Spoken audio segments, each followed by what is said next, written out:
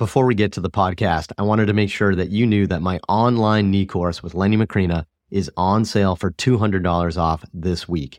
If you want to learn exactly how to evaluate and treat the knee, you're going to love our comprehensive course where we cover our clinical examination, exercise progressions, and specific information on ACL, meniscus, patellofemoral, articular cartilage, osteoarthritis, and so much more. Plus, you can earn a ton of CEU credit. The course is on sale this week for $200 off. Head to MikeReynolds.com/knee for more information and to sign up today. On this episode of the Ask Mike Reynolds Show, we talk about how we diagnose and treat a meniscus versus an articular cartilage lesion of the knee a little bit differently. The Ask Mike Reynolds Show. Helping people feel better, move better, and perform better.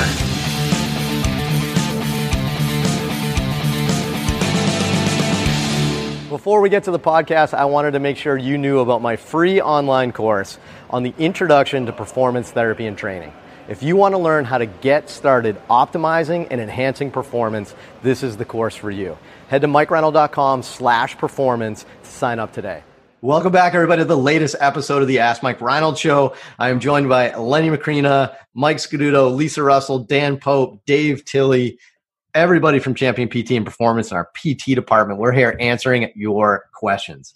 If you have anything like this, head to MikeReynolds.com, click that podcast link, and we will be sure to answer them. We're going to go through as many as we can. And today, guess what we have?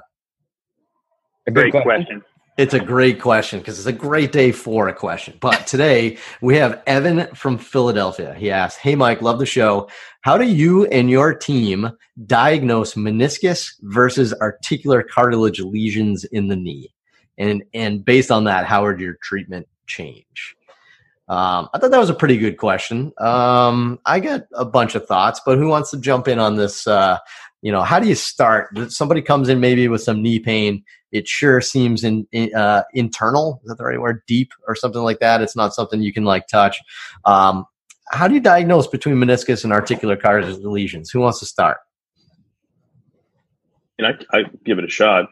To me, it's getting a good history, obviously, and sometimes the person will tell you, what's going on in their knee. You ask the right questions, they'll divulge some good information. Now, what that is, I don't know. You just got to kind of work around their history. But I think location is a good starting point. Meniscus is going to be a little bit more posterior, I think, kind of joint line posterior. And I would say cartilage might be, especially if it's patellofemoral, it's going to be anterior. But if it's more condyle, it's going to be, I'd say, relatively more anterior than the posterior meniscus, which is more commonly torn in most people, is that posterior horn. So I think that's one thing. Definitely a swelling. They may have some chronic swelling that might be more articular cartilage. Unless they had an acute knee injury, then you start thinking more meniscus. But they could also have an acute cartilage injury. So you got to be careful there. And they could go together. And they could go together, correct. So those are my starting points. What was the mechanism? How did this come on? What was their onset? Did they have a twisting injury? Did the swelling delay? They were kind of hours later or the next day. That's a good clue for a meniscus typically. But I think having location of symptoms, being able to palpate the symptoms. I think if you can palpate right on the joint line, especially the posterior aspect of the joint line, that's going to be a good indication. That's probably a little bit more meniscus. Obviously, locking, catching, kind of a bucket handle type thing. That's going to be the obvious thing too. And then, that's kind of, for PT, if you're not seeing a doctor and they're not considering surgery, you oftentimes treat them the same way, generally speaking. I think we'll go a little deeper into that because there are some differences that we would consider, including how you load them and the ranges of motion, how you load them. But obviously MRI is going to be, the big answer is it a lesion of the cartilage or is it a lesion of the meniscus? So that's kind of mine, is location, palpation, and, how are their symptoms? When do they get the symptoms? They get the symptoms every time they squat at a 50-degree angle, and you could kind of judge that, or is it a little bit more mechanical, you know what I mean, when they are trying to load the joint. So that's kind of my generalisms without having the person in front of me. I like that. It makes sense, right? I mean, the subjective is going to tell you a lot. Like how this happen and when does it bother you? And that starts telling you a lot of clues because it's different structures. But Mike, what do you got? I was just going to throw out there, I think, at least in my experience, maybe an articular cartilage lesion tends to be more consistent within the range of motion. I think that's what Lenny was saying. So pain in a certain range of motion where that articular lesion is articulating. And that's kind of like going over the pothole, because they kind of have a symptom right at that point, and then the range above and below may be asymptomatic. It may not be painful for them. Maybe in a meniscus tear, that could be a little bit different. Even in a bucket handle meniscus tear, maybe the knee locks, but it could be a little more inconsistent as to where that happens. I don't know. That'd be one of my thoughts. What about special tests? Are there special tests to differentiate between these two? What do you guys think? I mean, you could do a McMurray's, you can do joint line palpation, pain at end range, my big three for a meniscus. And then if they don't check those boxes, and I'm like, well, it's inconsistent. Things aren't really making sense with your history. Then you start thinking the other stuff. You know what I mean? Right. You check the boxes. Would it be more ruling out a meniscus tear and then considering an articular cartilage? That's going to be the easiest, I think, for us to be able to diagnose without imaging or X-ray or an MRI, especially an MRI.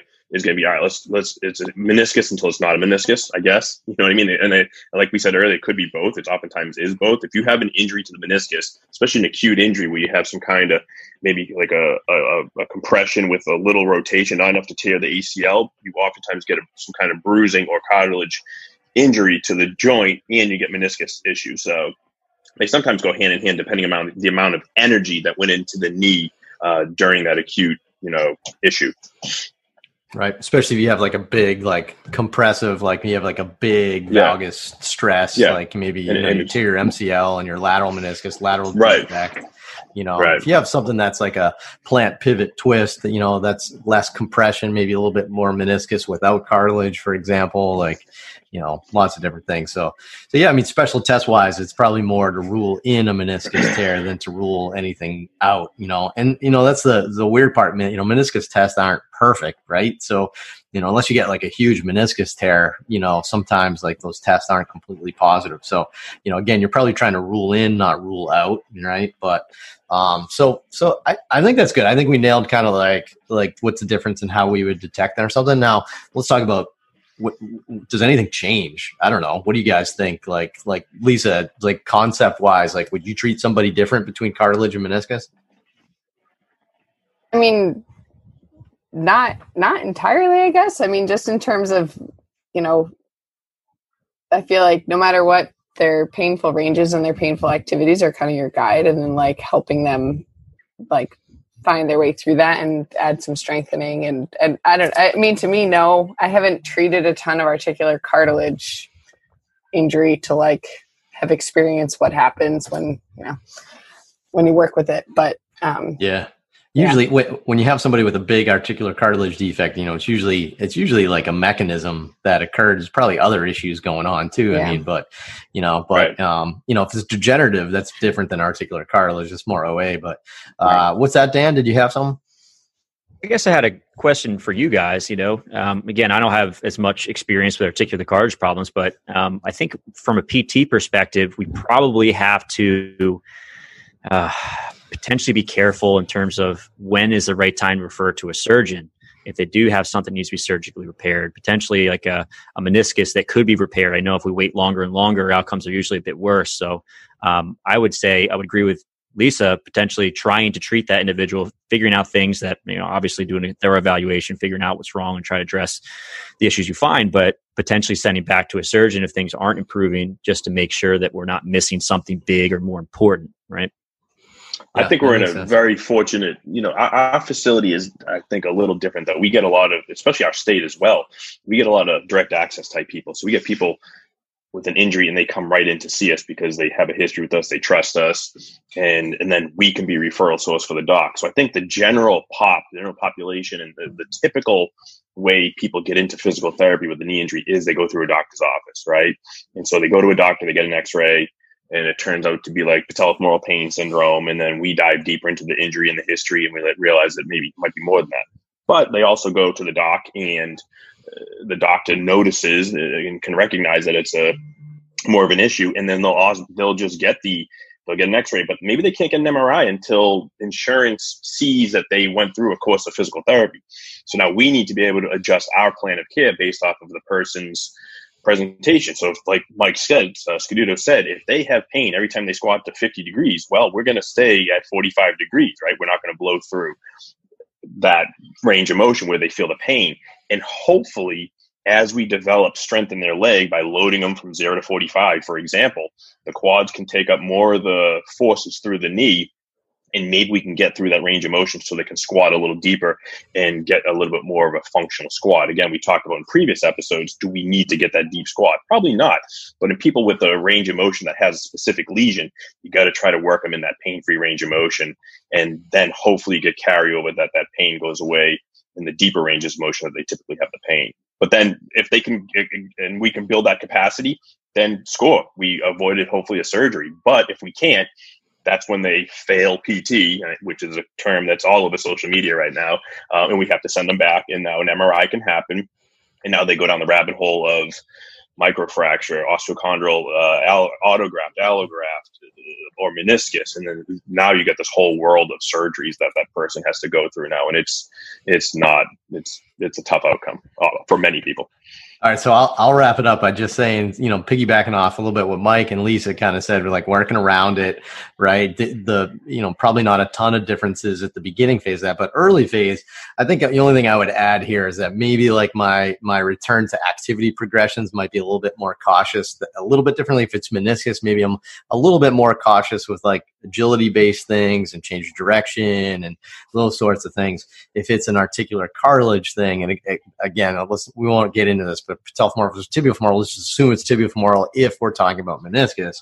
But I would probably be a little bit more gradual with my application of compression. So maybe things like jumping and bounding and even running and sprinting might go a little bit slower with an articular cartilage procedure, while things like agility, change of direction, and shear forces would go slower with a meniscus. So, early on, I think you're right. We'll work around it. It's pretty similar. It's an internal derangement of the knee. I mean, it is what it is. But, as we gradually kind of get them back to activity, maybe we'll be a touch more progressive with those things depending on the structure. So awesome. Another great question. Thank you so much, Evan. We appreciate it. Thank you so much for listening, and we appreciate it. Please head to iTunes and Spotify and rate and review us. We'd love to see those comments, and we actually learn from them and tweak things with the show. So we appreciate it. The more, the better. Keep them coming. We'll appreciate it, and we'll keep going. See you on the next episode. Thank you so much.